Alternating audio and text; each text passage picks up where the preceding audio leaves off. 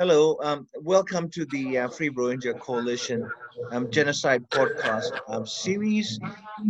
Today, I will be um, talking to a very dear colleague and friend, uh, Chan Yuk, or we call him Yuk.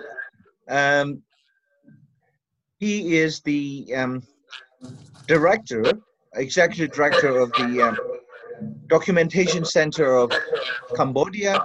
Um, it is the premier research and documentation um, institution working on Khmer Rouge genocide. The York has been the director and a key player for the center for the last 25 years, at least since 1995. The Documentation Center is a pillar of the Khmer Rouge Tribunal, the hybrid UN and Cambodian government-run tribunal on the Pol Pot regime's atrocities that took place 40 years ago. He himself lived under Khmer Rouge and escaped the killing fields.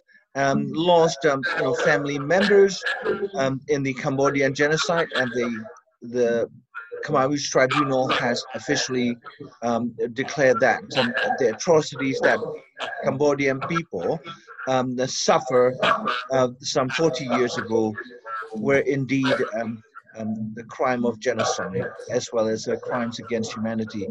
York is a very internationally respected figure, has a long and illustrated history of contributing to the genocide study field as well as promotion of awareness about contemporary genocides around the world, including my own country's genocide against the Rohingya Muslim people. And I am extremely pleased and honored to have a chance to interview with York Chan. And I also am a part of his team at the Cambodian Genocide Center, and they're working primarily on the Burmese contemporary genocide. And so, York, brother, let me just ask you um, to walk us through your personal life stories that contributed to your commitment making the genocide essentially history in Southeast Asia and other places. Obviously, people like yourself and myself who work as activists, scholars, or campaigners or educators, that we have a long way to go. But nonetheless, your efforts are recognized worldwide. You were named one of the the top 60 influential people in Asia, and also you have been awarded, many honors from around the world. And so, just tell the listener your own life story and how that plays in your professional work and life. Thank you, Zani, for the opportunity to share my personal experience. Um, to be honestly, I came to these works seeking revenge, out of anger. It's not that because the experts, so I care for humanity or others. That because I was very angry. I was 14 when the communists came to the country, and I quickly was separated from my own family until actually today. I hardly live with my mom. She's now 93 years old, and I lost sisters and uncles, cousins. It's easy for me to count those who live, but those who die, just too many to count. And sometimes in our family, we refuse to count those who have passed away under the hand of the Khmer Rouge because it's too difficult to take it. So I came in that because, like I said, I was very angry. And doing this, not even for me, it's for my mothers who witnessed the loss of all her brothers and sisters, her husbands, her parents, her cousins, aunt and nephew. She actually is the only person, the only surviving member of her own family. And I personally was arrested, put in prison, tortures, and starved. But for some reason, anger helped me to survive. You know, I refused to die. I refused to knees. I refused to. That because I feel it's so injustice. I have done nothing wrongs. I never harm anybody. Never been corrupted. I was 14. You know, basically, I was 14 years old. So this, it's the love of my mother bring me to where I am today. I want to be someone that no longer to be called as a victim. I want to be someone that my mother can be proud of. I want Khmer Rouge to see that I'm growing, that I'm prosperous. All of us, no one's happy or wanted to live in the past of the Khmer Rouge. I think that somehow I want to be opposite to the Khmer Rouge. So to what they did to us, I want to do the opposite. That's how I take it since I started the works.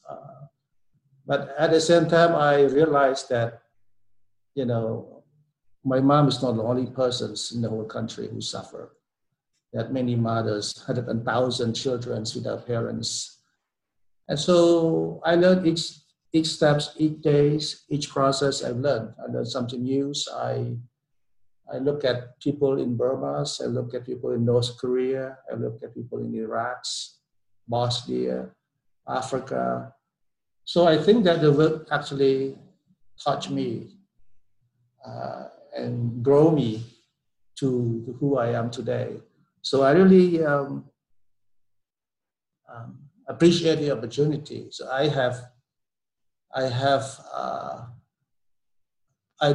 began to understand that genocide never stops, crime never stops. And if we stop, then we lose. If we continue to be called victim, then we lose to the perpetrator who are now living around us everywhere in the whole world. So I think that we have to keep fighting. And each day, you can make one little progress, save one life, say something about what happened. I consider as a happy day. So that's what I'm doing now in Cambodia. And I can understand how things are evolving around the world. And I think that because we remains prejudice, we remains being blind, and we have not learned from the past. And we quickly forget things that happenings around us. And we don't believe in the warning signs, for example. And I just wonder why.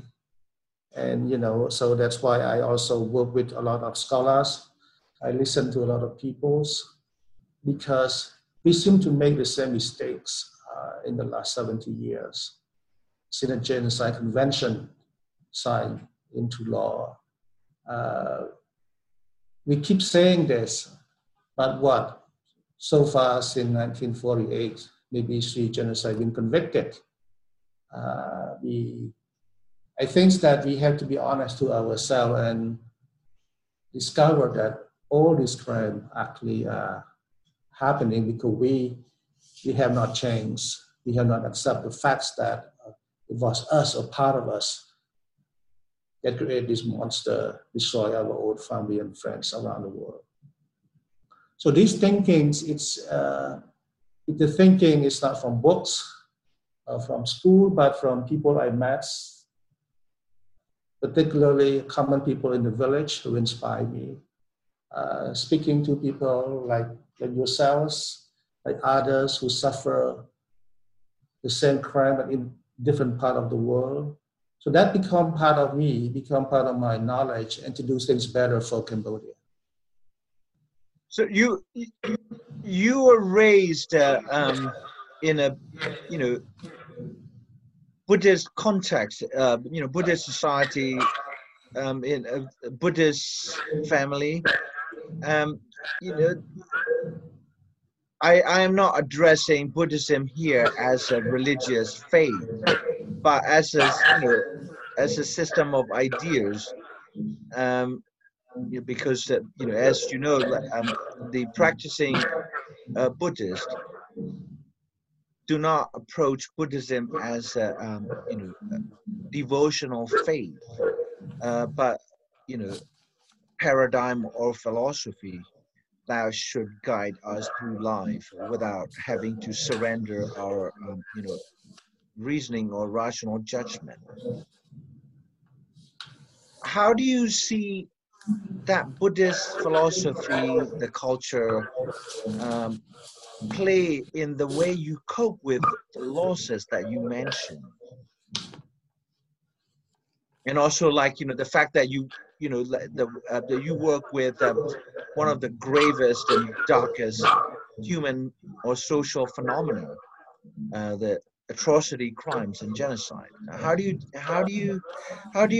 think the Buddhism has helped, if any, with your work and life? Well, for me, I think that it's how my mother's, show her gratitude to Buddhism. Not necessarily how I use Buddhism to cope with what happened to me in the last 40 years.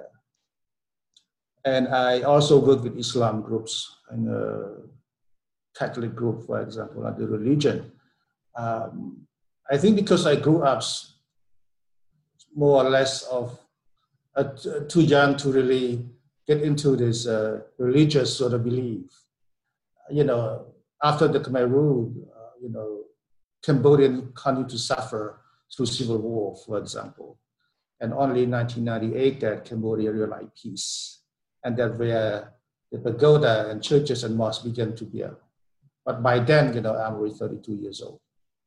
So I'm a bit of a distant from religious, but yet, because my mom is like a devoted to Buddhism, so I look at her how she lived her life. For example, but sometimes it divides us. For example, one of my sister was killed brutally because the Khmer were accusing her of eating stolen cucumber. So they cut her stomach open and she died. My little nieces, age of 6, witnessed the killing. They also killed my brother-in-laws and 2 of my other nieces and nephews. So one survived and escaped and now living in America. My mother, who lived in the same village, also aware of the incidents of the killing of her own daughter. I was in a mobile team away from the village, but I knew what happened. So at one point, I asked her, she asked me why I worked so hard for the tribunal. I told her, at least bring some justice to my sister, to your daughter. You know what? She told me that when I was far away from her, after the Khmer Rules, the person who killed my sister came and looked for my mother and actually brought bananas, flower, lotus, and asked for forgiveness. And she forgave him a long time ago without asking me, without asking my niece, who's a daughter of my sister, without asking any permission. So she took the liberty and forgave him. How did you feel about it? I disagree with her. And my niece, who are now 42, refused to return to Cambodia. She left Cambodia in 1979 because they think that this is unacceptable. But because my mother did this, you know, my mother did it melted my heart. It made me think twice before I react or I question her position. And that's how I relate to Buddhism. I observe people who believe in it and how they cope with it, and by using it to move on with their life. For example, you know, when I was arrested, I was tortured among the villagers in the village, and I was very angry at both the prison guard and my own mother because she didn't come out and ask the Khmer Rouge or protect me. So I was brought out of the crowd and put in prison. 35 years later, I decided to ask to confirm why she didn't protect me then. Because I start to write something, I want to clarify the facts. I want to make sure that this is what happened. And you know what? When I asked her 6 years ago, she was 89 years old. And she said she didn't come to the meeting. She was late. According to my research in the last 40 years, you cannot refuse to join any meeting called by the Khmer Rouge. But when my mother said she didn't come or she was late, I asked myself, should I ask her for the second question? She's now 89 years old. Should I bother her how I felt? You know, if Buddhism can comfort her. Nowadays, every holiday, we would pay the monk, 5 monks, just to come walk across the house because of COVID-19. The Goda was locked down, say we have a lockdown. So I pay 5 monks just to walk past by the house so she could offer food to the Buddhist monk. Basically, I cheat her. But as long as she's happy to see Buddhist monk walk across her house so that she can offer food, I'll go for it. So her life is completely devoted to Buddhism. And I learned from her. And I do not question her how she believes in it. But as long as she's happy, I accept it. So that's how I see Buddhism play into my life through my mother. And can you tell us about the work you've been doing, you know, since 1995, you know, and even the before that? You know, I know that you went to the United States as a refugee, escaped the you know, the most brutal part of Khmer Rouge history, which is you know, summarized in this, you know, popular, infamous phrase, "killing fields." And can you tell us how you started working on the documentation and human rights project? You know, having returned from USA to your native country in 1990, I believe.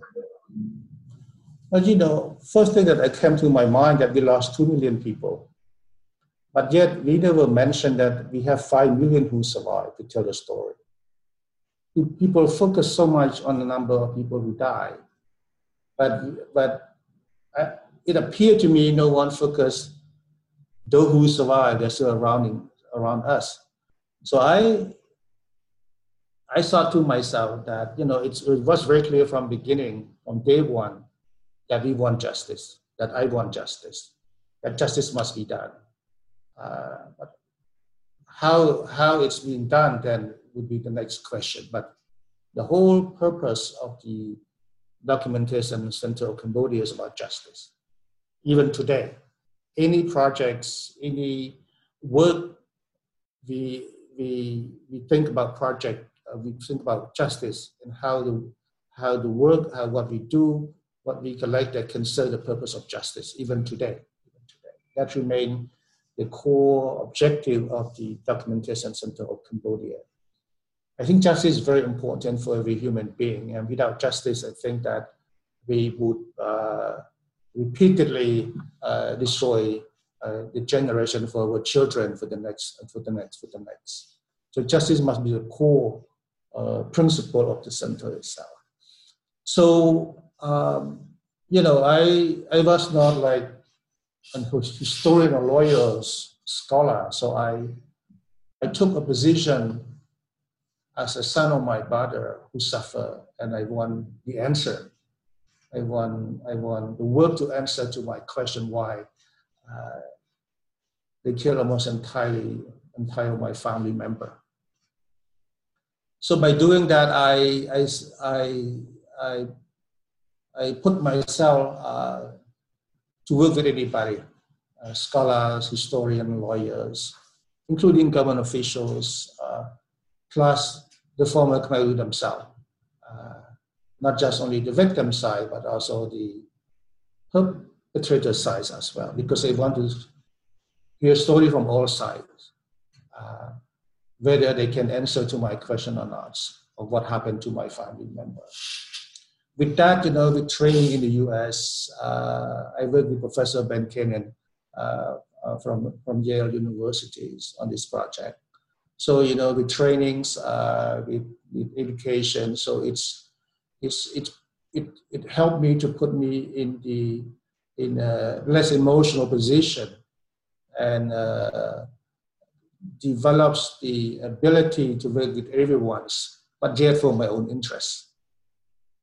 It was a bit of selfish approach, but when I first started, like I told you, I came to this work not because I care for the world, I care for my own family. And that's the main objective. It's of a hidden agenda or a selfish objective of me when I came to this project. And I only share later, to be honestly. So the first question that I work every day here, you know, why do they kill my sister? Why do they kill my uncle? Why my father got killed? Why they kill my niece? Why they kill my nephew? Because I know them so well. And I knew that they did nothing wrong to the society itself. So with that training, I also began to see how my work would contribute to a court of law. You know, when you talk about justice, you need a tribunal. So I began to visit, you know, international tribunal. I began to speak to international prosecutors. I began to look at, you know, the evidence. What do we call the evidence? You know, all these things. So it's just sort of like the whole idea. I always dream of a tribunal, and yet respect of any court of law that would be established to deal with the crime committed by the Khmer Rouge. But by having myself to contribute some part of the justice process itself, that's sort of my objective. So with that, I began to collect information, to talk to people, to document the genocide. Anything that a lawyer would need would shed a light on what happened that would bring about a process of justice. And you have amassed, you know, I think, you know, the largest quantity of documentation pertaining to the Khmer Rouge regime, including meeting minutes and, you know, the photographic evidence, you know, transcripts, and, you know, all types of you know, documents and documentation. Some admissible to court of law, some are not. Can you tell us the role that DCCAM, or Documentation Center of Cambodia, has played in both setting up the Khmer Rouge Tribunal, you know, officially known as the Extraordinary Chambers of the Court of Cambodia, ECCC, and the contributions, you know, that DCCAM has made to the proceedings. I understand you are open to providing any form of documents and evidence to any party, whether it's defense, prosecution, or the civil parties. that would be an extremely educational thing for the people to learn who are not familiar with the DCCAM or Documentation Center Cambodia. But so far, we have collected over 1 million of primary sources. We have collected not just only original documents, but also photograph, document crime sites, mass grave, photograph, video, and anything that took place during that time. Yeah. Can you first explain to the listeners what is defined or considered primary sources or primary documents according to the DCCAM's research? Because we have a similar situation with the Rohingya. The United Nations has established independent investigative mechanism on Myanmar, which I think is very similar to DCCAM, the archiving the materials that can be used as evidence and also the providing case files to any future atrocity crimes tribunal for Myanmar genocide. We actually support a court of law, but yet we don't depend on a tribunal to resolve everything for us. We keep it distant. I think that the court is very important, but it's not everything. That not to mention compensation, the loss of 2 million lives, not to mention the reparation, not to mention a life of my sister that cannot be compensated, for example. But yet, why do I support the court of law? I think it's all about the future, rather than for the victim themselves, but about the future. So I think that by saying that we as those who were suffered by the genocide have to sacrifice a lot more for others, because the entire court process is not for us. It's nothing for us. And nothing would be fair.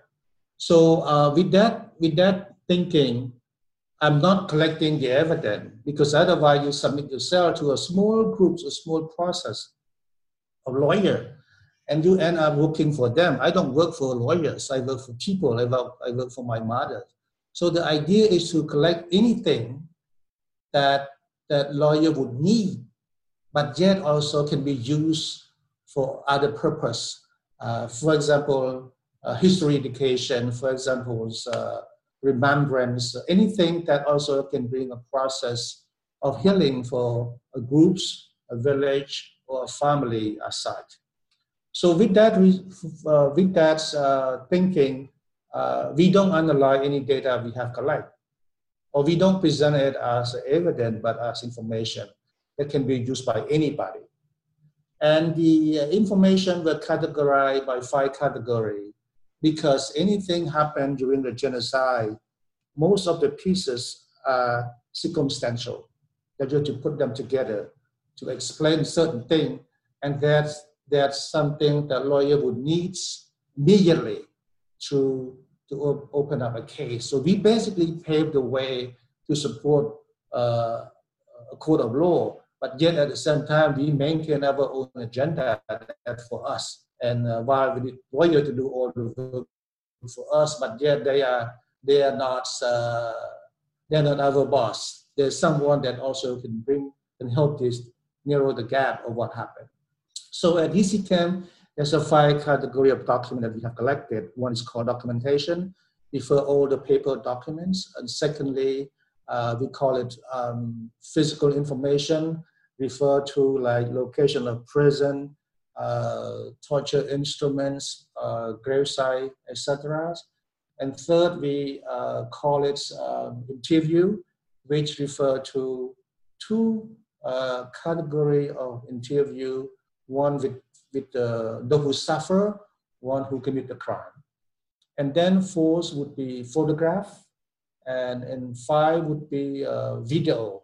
But these have to be originally come from that regime. It's not something written by a scholar or things like that. and that would consider as secondary sources, and that would carry a little bit of, not carry a strong weight, even if you create a case file to bring someone to the court of law. So we have this, when we say primary source, it's original from that regime itself that they develop. For example, like minutes, communications, like their publications, the thing that they use to kill the victim, their own photograph, for example, their own videotape, things like that. And we are not only collecting material from inside Cambodia, but also outside Cambodia. Any communist regime have their own friends around the world, and they communicate. And that is very important to see also how the material outside that reflect to their own action within their own country itself, so that they help you understand better. And that itself, for example, diplomatic communications, the telegrams that they did, that their official visits, that's their statement that they made publicly in those countries, the visit of their friends, things like that. So those have to be like original, happen, create or written by the regime itself. That's what we refer to the primary source. One thing that is important that I encountered this experience in Nepal, because sometimes people only want to speak to the victim, those who suffer, and that's good. But to bring a process of justice, you also must hear from the other side, and you must be able to access to them. But when you access to them as a perpetrator, then you block the information that can be used in the court of law. For example, I developed a project, it's called Promoting Accountability, basically just to identify the official of the regime, by the legal definition, even driver, even cooks, even radio broadcaster, even artists that belong to the regime, they are the official. And that is very important to understand, that they are not your target, but someone that can help you to understand about the chain of command and how the command responsibility that took place and failed to prevent the killing that may happen at the ground level. And that questionnaire to those people, it must be respected first, their right, because they are part of the official. And secondly, you should not ask them to be self-incriminating. And that for us as a researcher or investigator must maintain a fair, a balanced position to talk to people like that. Otherwise, then it cannot be submissible. It can be dismissed because you already took the prosecutor position. So I think the interview is very tricky, and I think the most important part of the interview process is your questionnaire, and you must be well trained, both legal and historical. You don't need to know everything. You don't need most modern laptop computer. You don't need Zoom program. You need just a piece of paper and a pencil to do this. And I think that despite the crime may be huge, despite the loss of 2 million lives, that's all you need. That's all you need. And you must, even though you don't expect the court to resolve everything, but you must respect their position. You must respect the institution if you want to have a fair trial. And you must work with everybody. And that is difficult if you were a victim yourself. Knowing that in Sri Nunjia, for example, you're holding so much thing, and sometimes you don't need to be a good lawyer. Just even a lousy lawyer can tell that they commit crime already. But that you have to well trained, you have to think future, think further, and you have to remind yourself you are not judges, you are not court. Yeah, just sorry to interrupt, just for the listeners who may not be familiar with the Khmer Rouge leaders, Ian Sere was a foreign minister under Pol Pot, who was the figurehead or the brother number one, and Non Che was brother number 2, who just passed away last year after having been found guilty of both crimes against humanity and genocide. But his lawyers would say that the appeal process was not started or completed because the Nonche brother number 2 died, and so they would contest the genocide ruling. And so, but at any rate, York, I want to return to something that is so crucial. Actually, two things. You talk about evidence and documentation or information, that could constitute a circumstantial evidence in the the International Crime Tribunal, such as the Khmer Rouge Tribunal. Then you talk about essentially. Let me rephrase it. In a court of law, especially the ones designed to handle the genocide allegations, the question of the intent behind what constitutes genocide becomes the paramount issue.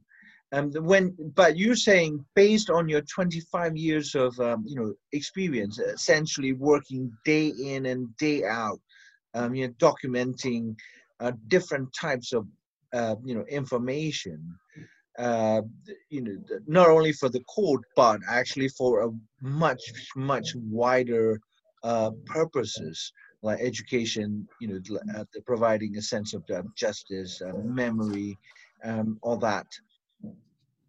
What do you say to those who are looking for the smoking gun, if you will? Like the document, like the final solution that the Nazis came up with, to establish Auschwitz and the final phase of their mass extermination of the Jews and other victims in Nazi Germany. Was there any smoking gun in your work that you came across that could be presented or that were presented at the Khmer Rouge Tribunal? Among these over 1 million pieces that I have collected, we provide 500,000 to the tribunal. I can even provide more. But what I'm saying is that, it's you should undermine the circumstantial material, because they are the smoking gun. If you're looking for a single piece of paper, I don't think that would be impossible to qualify as a smoking gun, because a regime was committed by groups of people, not by a person. Let's say Mr. A give the order, but then carried by Mr. B, Mr. C, Mr. D, Mr. E, H, and G, for example. So I think looking for a smoking gun, it's I think that lawyer would like to look for it, but I think that I think that maybe that they will be full of themselves, which is not exist. Exactly. Not exist. And circumstantial, I think itself, it's of significance. And besides, the evolution of international law, the technology, people have so much knowledge to challenge things around. Communication is very quick, very fast these days. So you have to catch up with the worlds of knowledge of in the court of law. You have to adopt a new way to look into this and more modernize it, like I would say. For example, in case of the genocide in Cambodia, I don't have to look at all the ethnic groups that were targeted by the Khmer Rouge. I look at two, at the most available materials. Who are they? The Cham, for example, the Cham. Cham and the Vietnamese? The Vietnamese, for example. So, like I said, you don't need to know the whole things or everything, but you look at things that is possible to prove. That's what took place. And for the intent, you look at there is one single, perhaps a few single document that out of 1 million. Out of 1 million, that a prison guard, a prison chief, like order his subordinate in one of the prison in the village to kill Mr. A, for example. But yet it doesn't qualify sufficient to point out to the higher up, right, the superior. So, you know, in that case, for example, to prove the intent, you have to study the organization, the administration, and how all this little communication that you can compile them to show that, for example, their minutes, the communication, the letter, the photograph, for example, the telegram, for example, their order to buy toilet tissue. You can look at their hamburger receipt, for example, when they travel. Look at the gasoline receipt, for example, things like that. Then you can prove the intent, because those can trace their travel to the site to meet someone, things like that. And those are circumstantial. And then also, these are also accessible by common researchers or investigators, because they can access in the grocery shops, in the coffee shops, things like that. So I think that since we are not lawyer, I think that we should stick to seek to understand how particular event took place and gather those information, explain to ourselves. And that's exactly what the lawyer would look for. And they are the one who bring about this material to be a piece of evidence later. So we cannot do it. And I think that those are something that I've been doing here.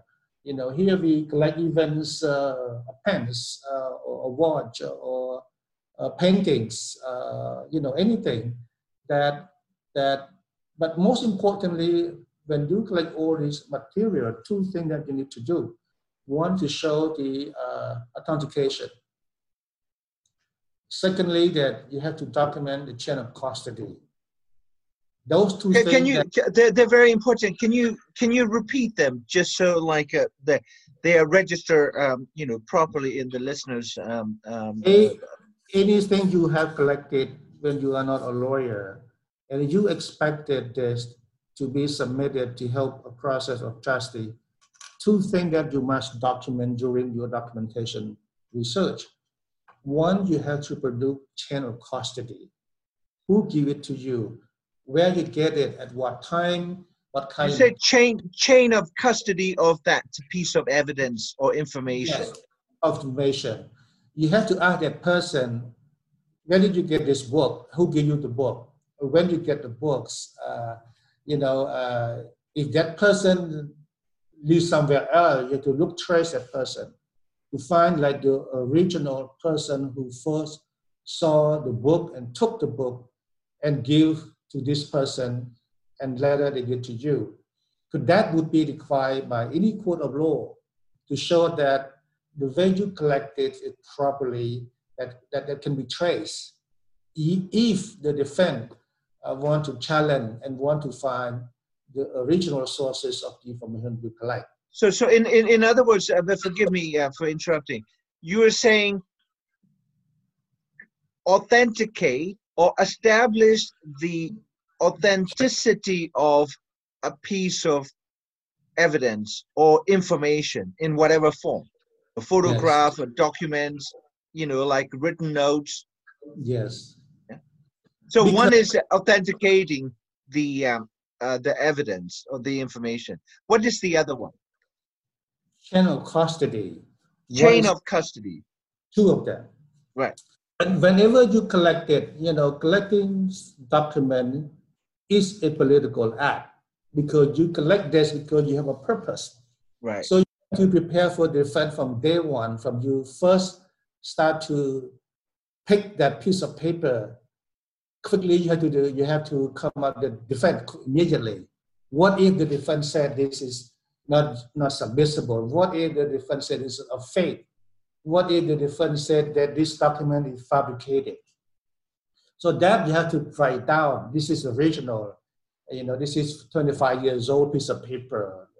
Mr. A gave this to me. He lives with this address and so forth. So that is the most important material that you have to keep it in a confidential file. For those that what the court would need, not the information to collect.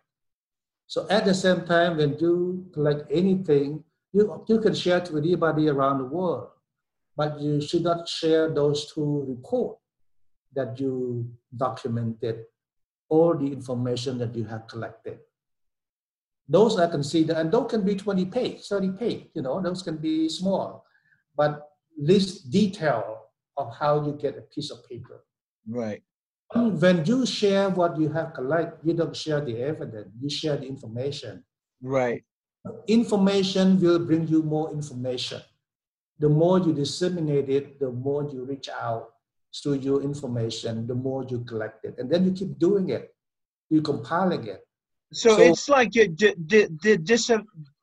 dissemination or sharing of what you know attracts further truth and facts. It is like a magnet and iron, little iron pieces.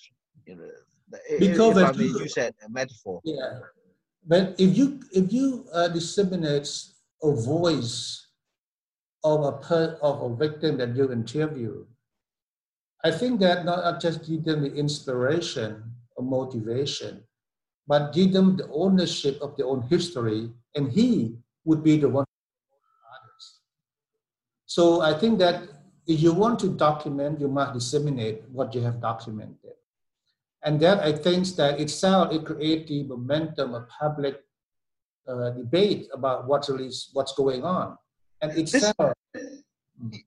Yeah, I think this is a bit counterintuitive in the human rights NGO world, if I'm brutally honest and critical, because information becomes something of a commodity, something that that can be used as breaking news, or as a basis for fundraising or marketing one's own organization.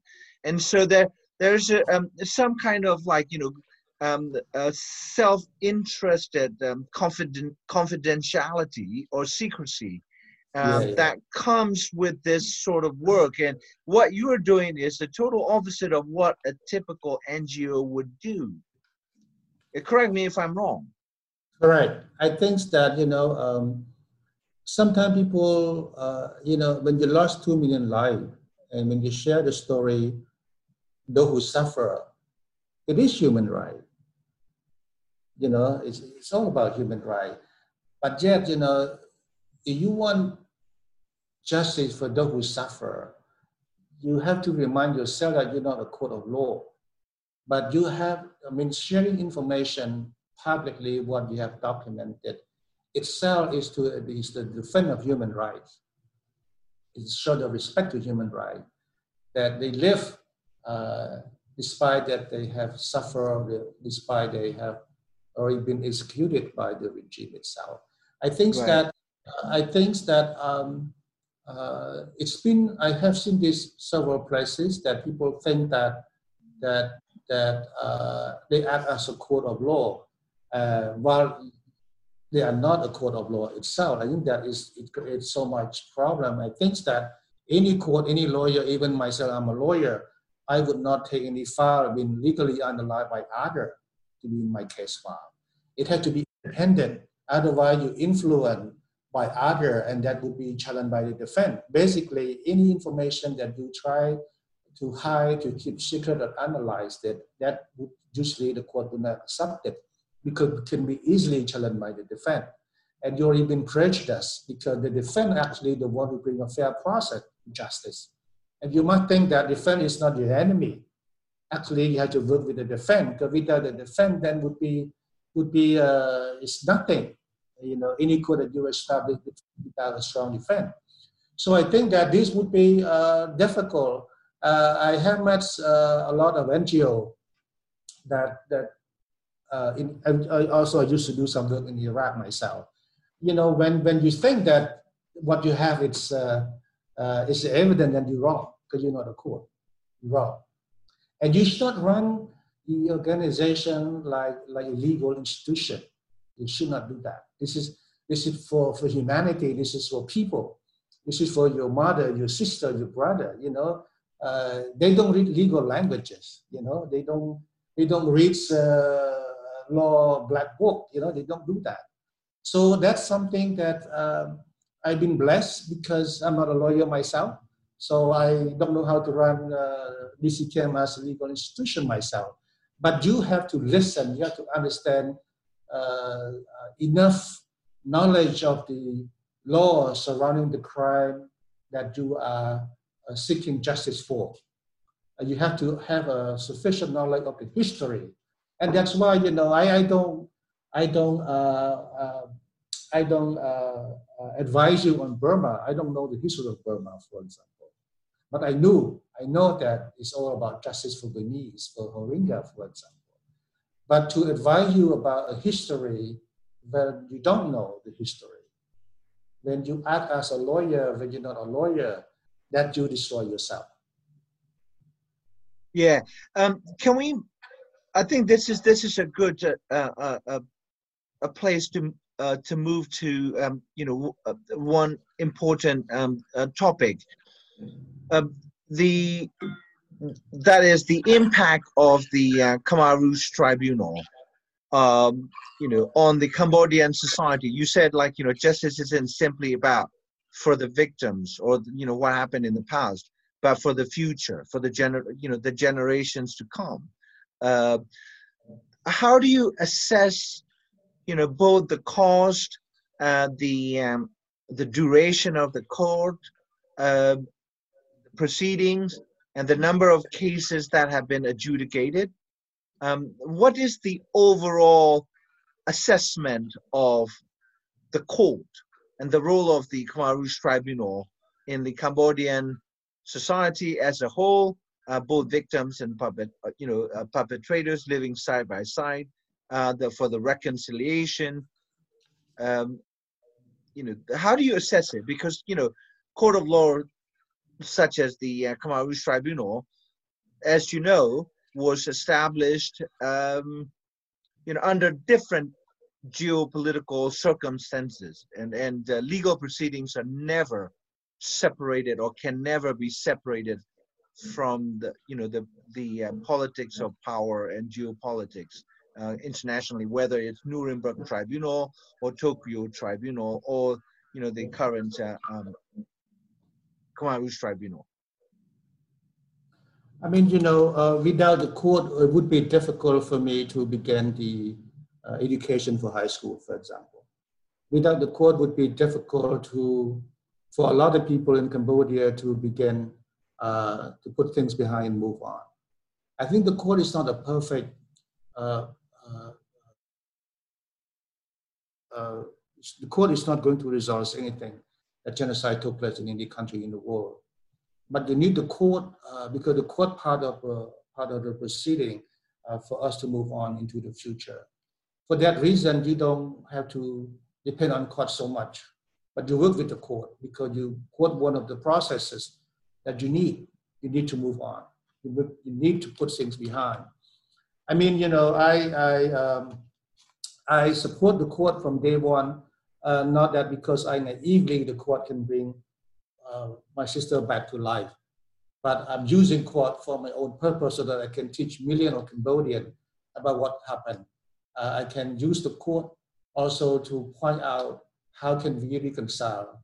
I can use the court to also to see whether the current situation can be better proceeding to protect the right to life, things like that. So I think that in case of Cambodia, imagine had we not have the court in the last 15 years, or I think that by now you have nothing. All the leaders have passed away. There's no education. You have a huge gap of society have no knowledge of their own history. Completely, even today, we have 10 million people who were born after the genocide, and only 5 or 6 that who suffered directly by genocide. Even with that, we're still having difficult time to even reconcile because humans tend to forget things easily. so the court can help this proceeding so that we can move to the future. I mean, the courts, one thing, you know, I can say a good thing about the court in Cambodia, but I think that also I disagree with, for example, the Office of Co-Investigating Judge is a waste of time.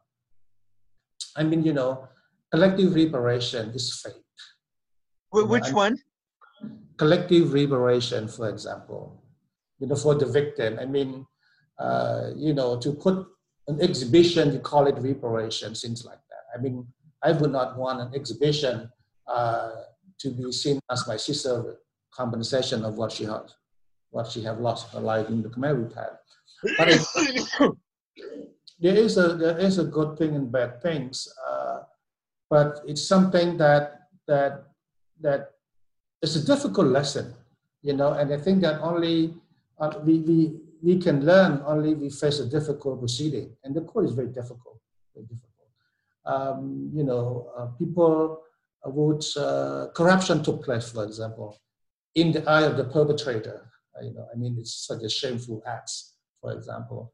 But all these things that I hope that all the difficult thing in the most difficult situation, that I hope that can be a lesson that not all 6 million young Cambodians, but at least, you know, some of them that would learn something to become someone and do better. You have to believe, you have to be optimistic. I mean, you know, you have to try to make sense out of genocide. Otherwise, you remain a victim, and that is the worst thing that you want in your life, to remain a victim of someone that suffered you, your family, and still walking free this day. So you have to, you know, I would say that you have to lose a little bit and win a little bit, but yet you have to reclaim your dignity, your humanity, your society, and knowing that they're still around you, and that would be equal to say that we have to continue to fight, and we cannot stop. We cannot stop. If you stop, then they will return, and they will harm children.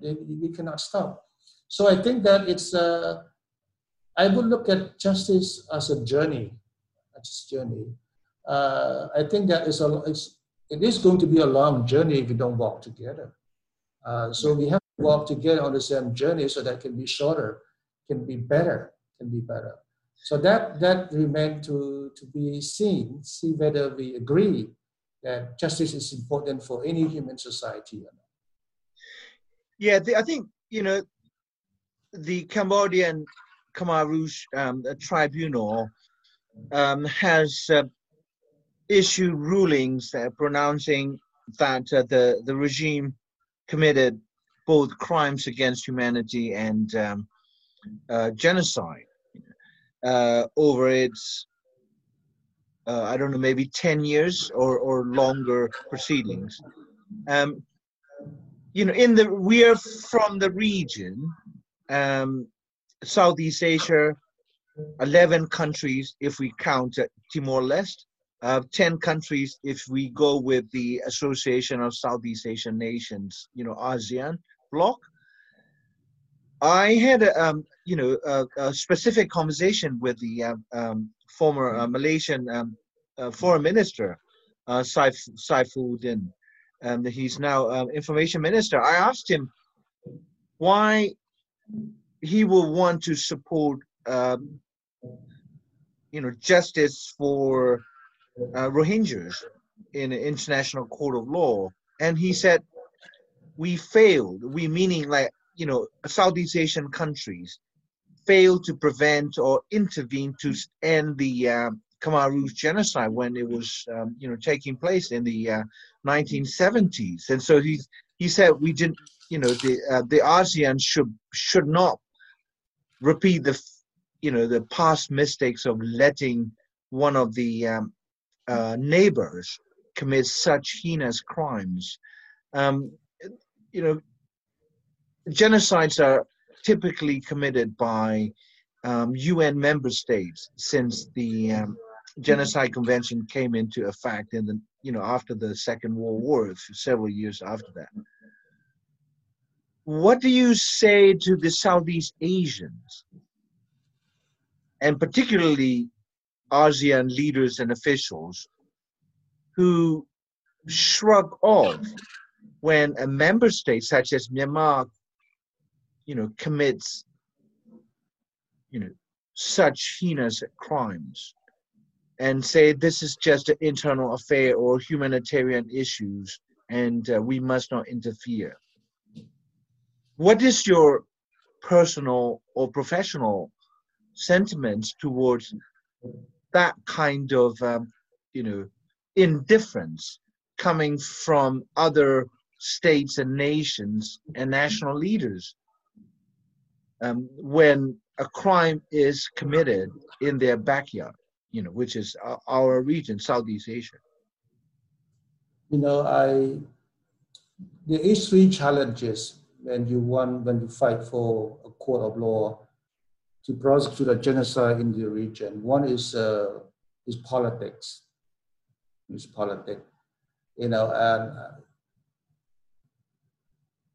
at the end of the day, that I think you're on your own. You just cannot depend on anyone's, even your neighbor, to take care of your own problem. You can ask. If they say yes, you're happy. If they say no, then it should not be a surprise. Because genocide, it's a horrible crime. It was not committed by a single person. It's linked. And since we close each other's, in somehow that it linked, and people are afraid of it. I mean, how is this crime linked? What are the linkages you're talking about here? And this, for example, in case of the Khmer Rouge, there is a support, at the Thai border, for example. There is a strong support from China through a lot of ASEAN countries, for example. Those are linked, some countries even do business with the Khmer Rouge during the Khmer Rouge time, for example. So when this becoming international crime, and then it creates pressure on each of them who were part of it in some way. And therefore, they find all the excuse not to participate. In case of Cambodian tribunal, Thailand was the only country who donated $10,000 to the tribunal. $10,000 to the tribunal among all the 10 ASEAN countries. I personally went to all the country, but not so surprised because you also will face the same political challenges in Europe as well. Also in Africa, it's everywhere. And that because genocide is an international crime. The genocide is a crime against humanity. So I think that Cambodia have to find their own way to fight for this. I think that if you think about the call for justice in Cambodia started right away in 1979 by Gregory Stanton. It took almost 30 years to came to this far. It's a long fight, it's a long journey. So I think that I would not expect or blame if the neighboring country refused to support. But I think you must keep them informed and educating them. And they change, the foreign affair of every country, they change every 3 years, every 4 years. And I think that and you have to find different means, for example, with ASEAN, I'm hoping also to bring a piece of history of Cambodia to be part of all ASEAN curriculum, for example, so that the young ASEAN who grow up with a better understanding of principle of human rights perhaps can make a better ASEAN in the next 10 or 15 years. But you speak to all ASEAN leaders, it would be difficult. So I think also timing also is important. And how do you adjust the time and work with everybody as much as you can? Like I said, you don't need to know everything.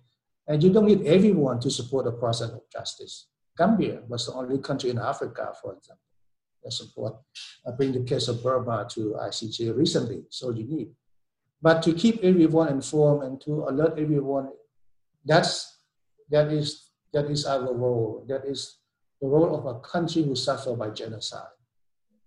But I would never expect Thailand or Vietnam or Malaysia or Singapore Hong Kong, to support the ECC. But I told them, we informed them.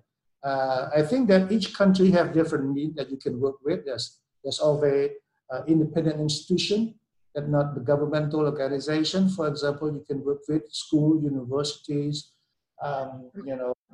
you can work with them. I mean, for the record, I think since we're on the subject of, the doing business with the regime that was committing a genocide. For instance, like my own country's dictator, General Ne Win. This as well at the Killing Fields Museum. There was a picture of General Ne Win essentially having a party with the Pol Pot, Non Che, Ian Sering, and all these Khmer Rouge leaders while they were in power. Thailand, as you know very well, provided sanctuary for the Pol Pot the leaders and troops that were driven out of Phnom Penh by Vietnamese and other Khmer resistance fighters. China provided massive financial support, and the United States and UK also provided political and diplomatic support so that Khmer Rouge could retain its seat at the United Nations as a true representative of Khmer people after they committed, this genocide. And so, I mean, you're talking about Singapore. Singapore was also providing the public relations support and lobby at the United Nations, through its representative, I believe at the time was Tommy Cole. And so, but that's, I'm not saying these things out of ill will, but it's important because these are facts that need to be recorded as part of the history of Cambodian genocide. Like you said, genocide was committed primarily by Khmer Rouge regime, but with the with the behavior that could be described as bystanding or active collaboration by the neighbors and larger powers. So I want to move to the last subject. You have envisaged this new institute, and you had received a massive support in the form of architectural design by this world famous architect, Iraqi architect who just passed away. And can you tell us where the Slugurith Institute is, in terms of its development? And you've been trying to fundraise to so that you can realize this vision for School for Genocide Studies. The fitting and grand memorial for the victims as well as for the Cambodian society. Where is what is the progress on that front? Well, when I decided to return to Cambodia, I told my mothers I want a tribunal. Then this was 1990. 95. And then soon I began to work and develop, campaign for the tribunal. Then I told my mother again that I told her that we have to teach every Cambodian, young people in Cambodia. So then I do the textbook. And then as I began to do the teaching since 2007, 2004 until now, we have this history for the entire country from grade 9 to 12, university. We train thousands of teachers, everybody everywhere. Let's open up for the entire Khmer Rouge history so that we can learn from them.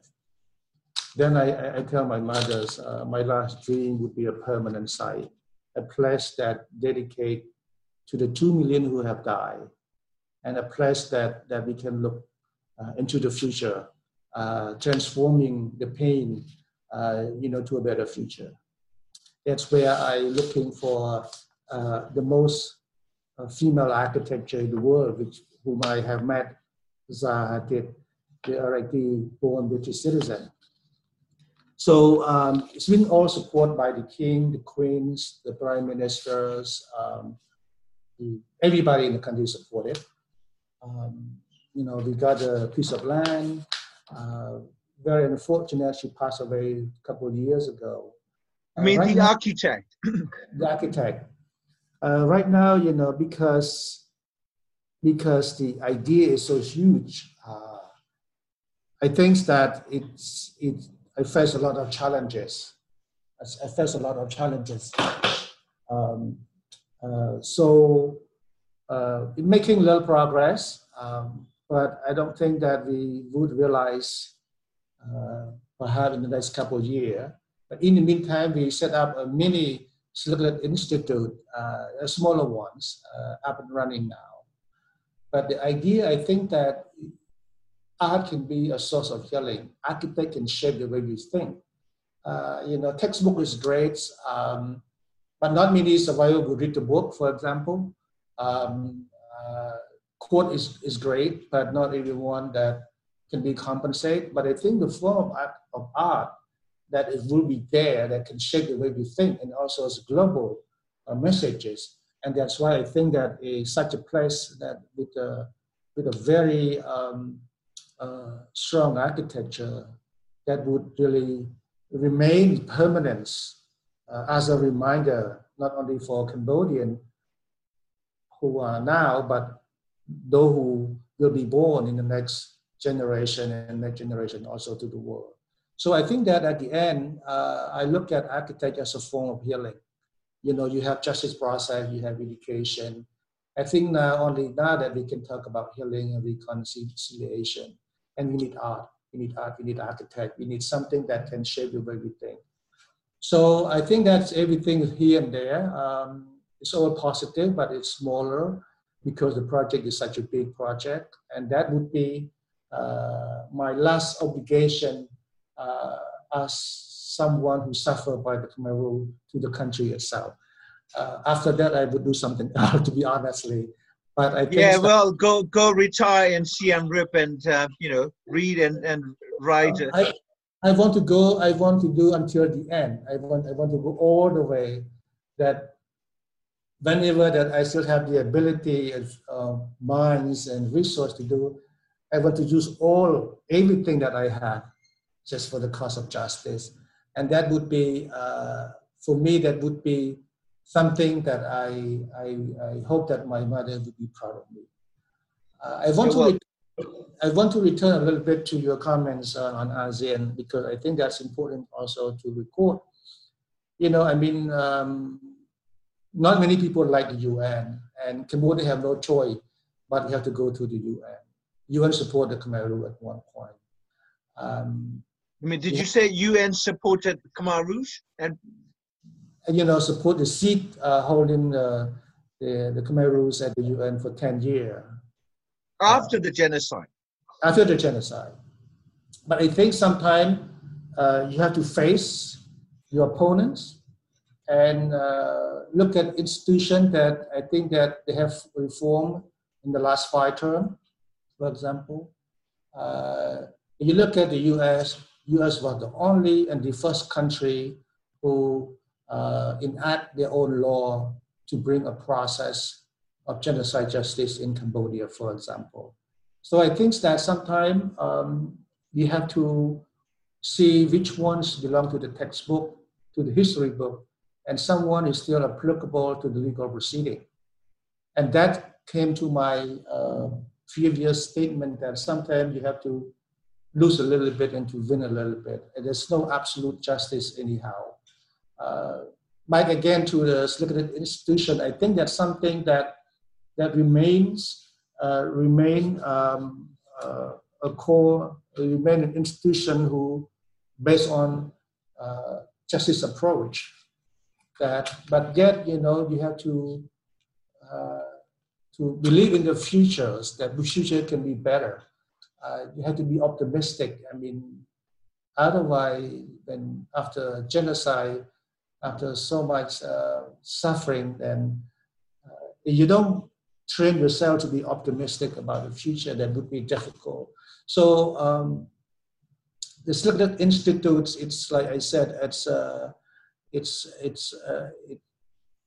it contributes to the healing of the entire nation through art. Well, I wish you very best of luck in that very worthy endeavor, and you know that I will be more than happy to contribute in any way I can to make your dream come true. And also, I want to take this opportunity to thank you, publicly for your unfailing support to the Burmese anti-racist, anti-genocide scholars and activists. That you have provided us a welcome home and a launching pad for genocide sensitivity training that I was running for a number of years through DC CAM, and I think your work has contributed not just simply to the Cambodian society, but to the anti-racist, anti-genocide Burmese movement, however small and ineffectual we may be. So I thank you for that. Do you have any final passing thoughts before we bring this conversation to an end? You know why I'm so close to Burma, because I think it's because we have so much Burmese. Perhaps ethnically we are related. Religiously we are sort of similar, and so I just love Burmese, to be honestly. I love, and I hope that Burmese will do better. And I wish so much that I can do more. But at least, there's a place to call home. There's always food for you. There's always office for you. There are always things that you can enjoy. That's at least I can do for my Burmese friends and everybody. So I wish you all the best of lucks, and I hope that justice will prevail for all the Burmese who suffer, particularly the Rohingya peoples in Burma. I think that's so unfair, and I hope that should stand up and fight for it and demands justice. And I will do whatever I can to support from here. Yeah, thank you so much for your very candid and honest and insightful conversation. And so we'll meet again after the lockdown, and we'll go to Siem Reap together again. Thanks again, brother. Thank you, brother. Bye bye. Yeah, bye.